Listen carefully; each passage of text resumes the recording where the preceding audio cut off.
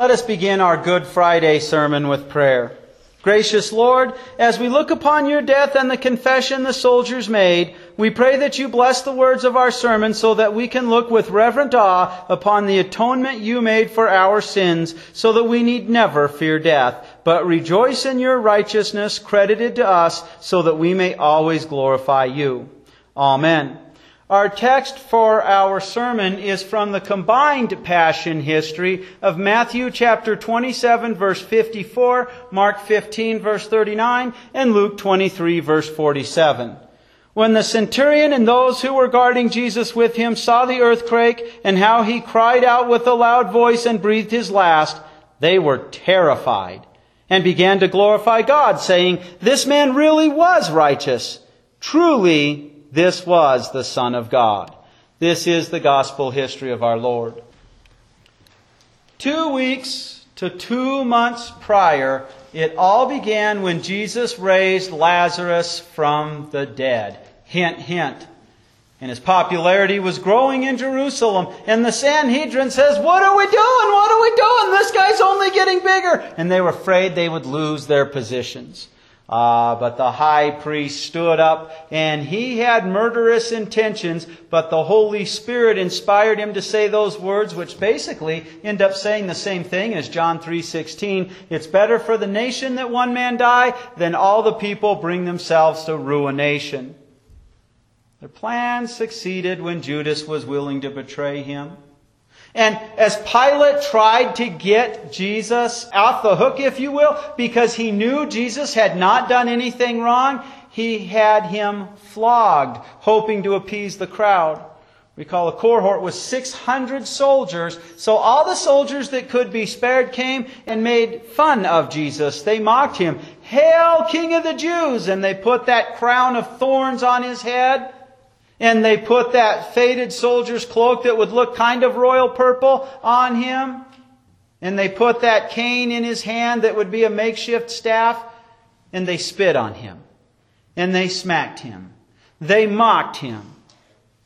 Brothers and sisters in Christ, do you ever stop to realize that some of those soldiers that hit him, who smacked him, and all of them that were there that were saying, "Hail, King of the Jews," some of those are the very soldiers who are at the cross and say the confession on Good Friday, "Truly, this was the Son of God."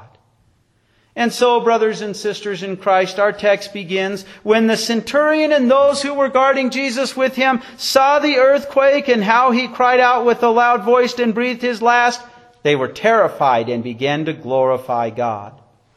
Brothers and sisters in Christ, Matthew just says when they saw these things. These things were quite miraculous. Let's just look at Jesus himself. You see, the reason why afterwards they would come and break the legs of the other two guys is after you'd hung on that cross for a while, you started having problems breathing. And even though there were nails driven through your heels, like a bellows, you would start bending your knees and pumping your body to get that diaphragm to move, to get air to move through your lungs so that you could stay alive. You didn't scream out with a loud voice, but Jesus did.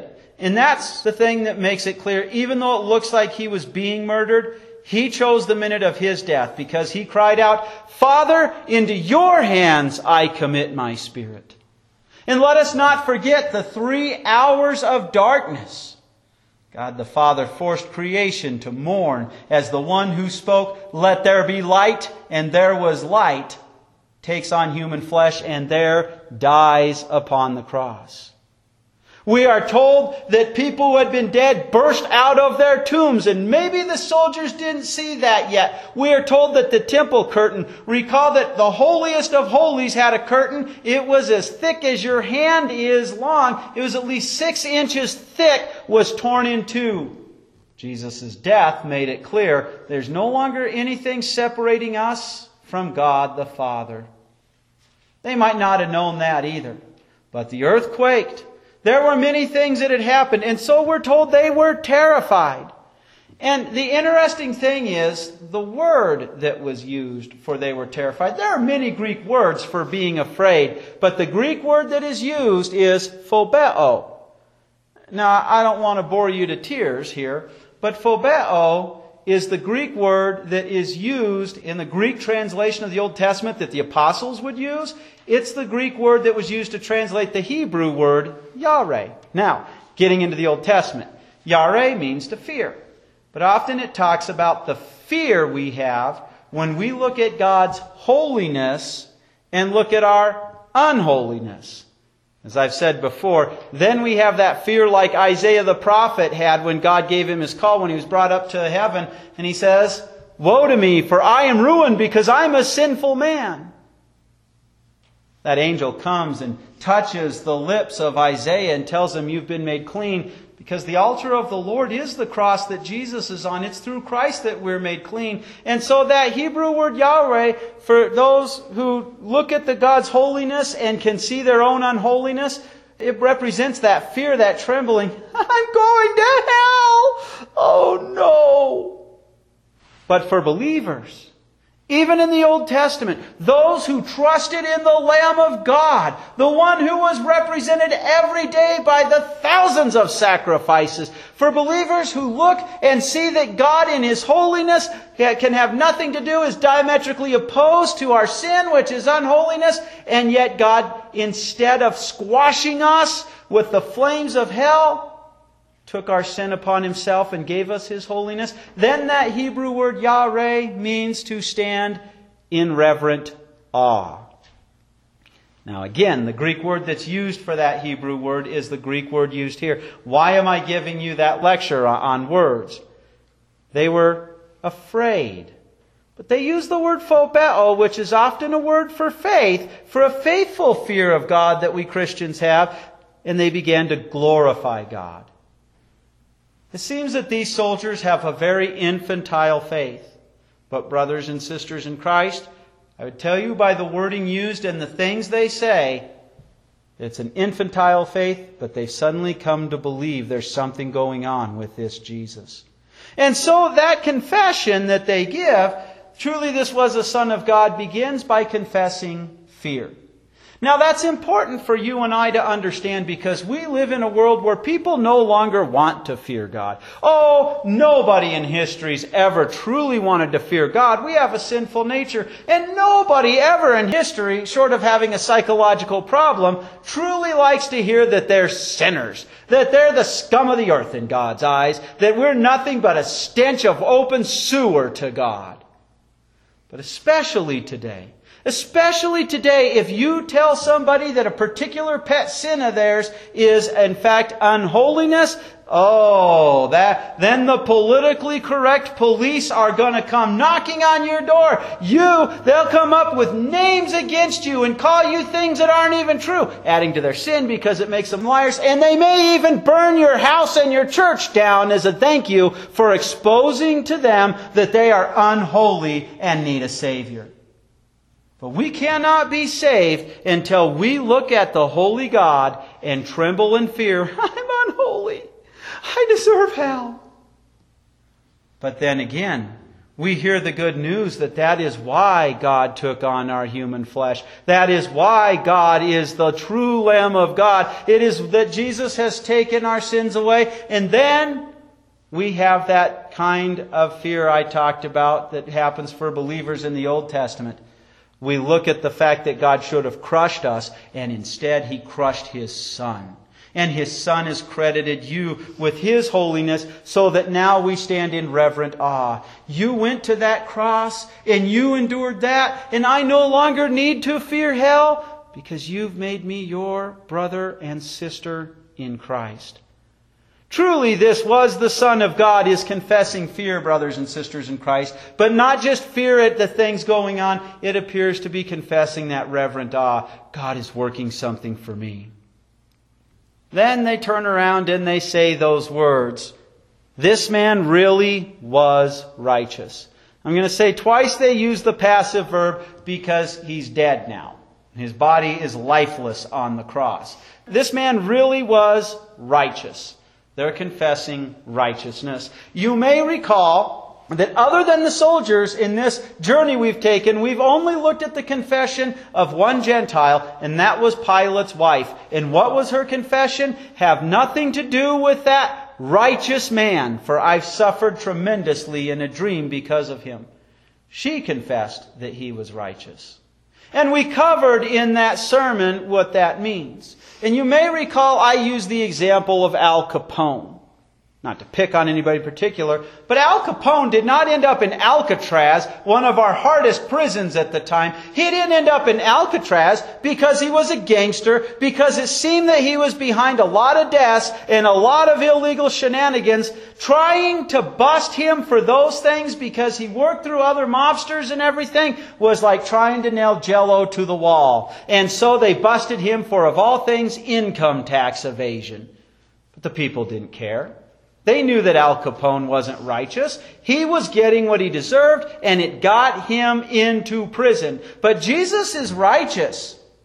What are the charges he's crucified for being the King of the Jews? He is the King of the Jews. He is the King of all creation. We can't say he had it coming because he's righteous. But we can say, I have that coming.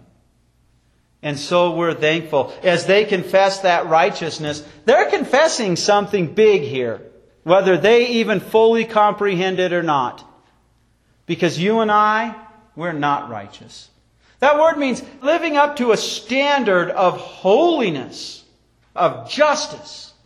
And Jesus Himself is the standard because He's true God. If we're going to get into heaven, we can't sit there and say, well, I'm better than my neighbor. We can't sit there and say, how dare God expect this? Because Jesus is the standard of righteousness. And if we don't live up to it, we're going straight to hell. And that is exactly where we're going. But the sinless Son of God, the standard of righteousness, took the punishment for you and I and went to His cross for you and I, and He's credited you and I with His righteousness as He took your and my unrighteousness upon Himself and endured it and died on the cross for us.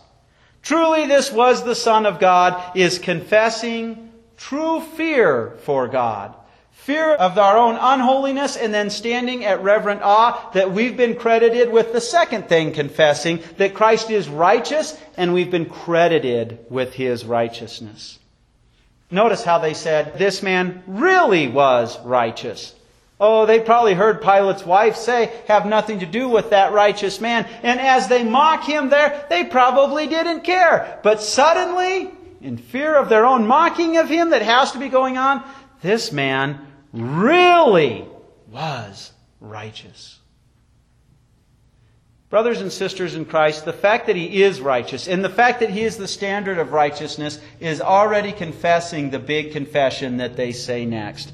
Truly, this was the Son of God. Now stop and think about how Jesus would look to Gentiles. There's a myth that these men were Germans, and I suspect that was people who wanted to have their part and something to brag about in their own race. Some people have said these soldiers were from Gaul. Brothers and sisters in Christ, pick your gods, your false gods that would have been worshipped at that time. They were terrible. Oh yes, Zeus as the Greeks worshipped, Jupiter as the Romans worshipped, who was the same God. That guy was a pervert.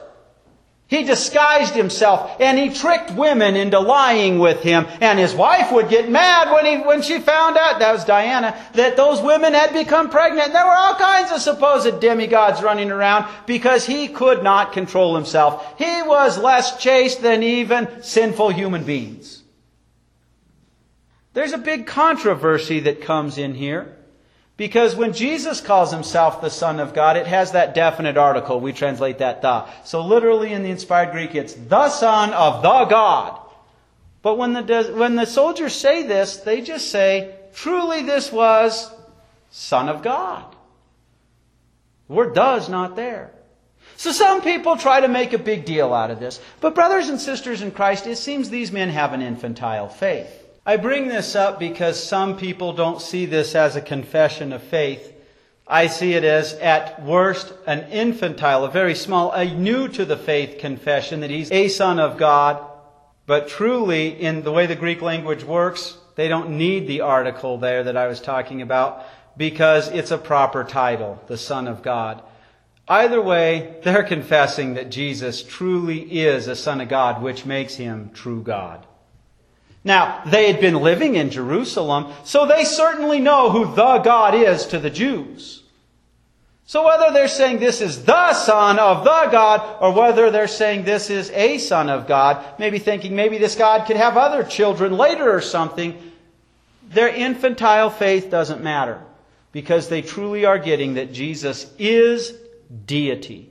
He is divine. And that's important for you and I. He has to be a man to be our substitute. He has to be a man to die. But He has to be God that He can stand up to the punishment for all the sins of the world and endure it. He has to be God that His death will cover for all of our sins, and He has to be God that He can rise from the grave. He has to be God that His death is so precious that it will atone for every sin in the world. So if there's a sin that's unforgiven, it's because the person has rejected it, doesn't want it. Confessing the deity here, and they begin that by saying, truly. Not just that He claimed to be, because they probably had heard the Sanhedrin, that the original charges they brought to Pilate is, this guy's been blaspheming, he's claiming to be God, and Pilate said, I don't care about that. But these soldiers now get it. Truly, this was the Son of God. And that's important for you and I, because Good Friday, well, let's admit it, we celebrate the funeral of our Lord. It makes us somber.